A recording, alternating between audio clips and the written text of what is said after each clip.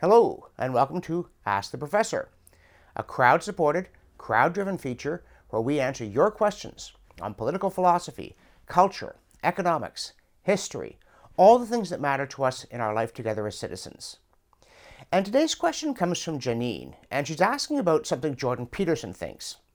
And I would happily put Jordan Peterson on camera, but since he's not in the room, I'm just going to answer for it. I'm going to tell you what I think is probably the answer based on having heard him talk about it, and then you can ask him. But she says, though she's read his book, she doesn't understand the fascination with Nietzsche, and she points out that Chesterton really disliked Nietzsche. And this puts me between a rock and a hard place because I'm a big fan of Jordan Peterson and of Chesterton. Oh, look, I've got a cat. I'm now Ernst Stavro Blofeld. There's a joke that dates me for fans of Diamonds Are Forever. And my belief, I used to despise Nietzsche because it seemed to me the kind of people who liked Nietzsche didn't impress me very much.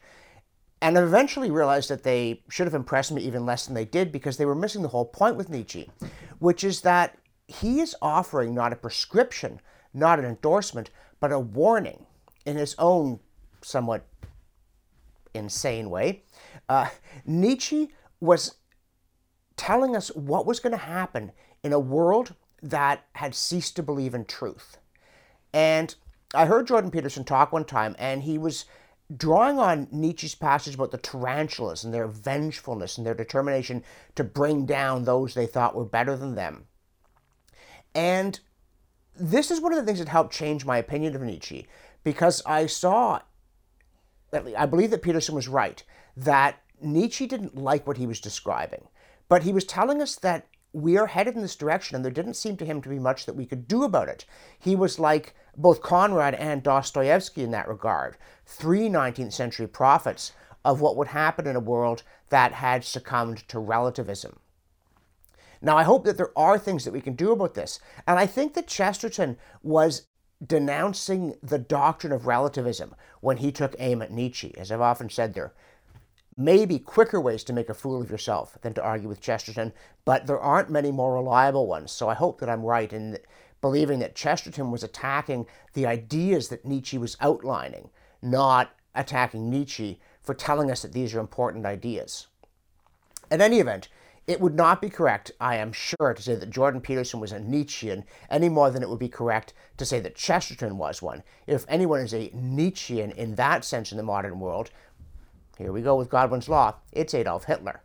But the point is that Nietzsche was not a Nazi. Nietzsche didn't like the shape of the modern world. He was horrified by it, and he was sounding an alarm. Of course, he wasn't offering us a way that we could get out of this mess because Nietzsche didn't see how we could hang on to truth. It seemed to him, I fear, as to so many intellectuals, that once it occurs to us that truth is not self-evident, there's no way of reestablishing it.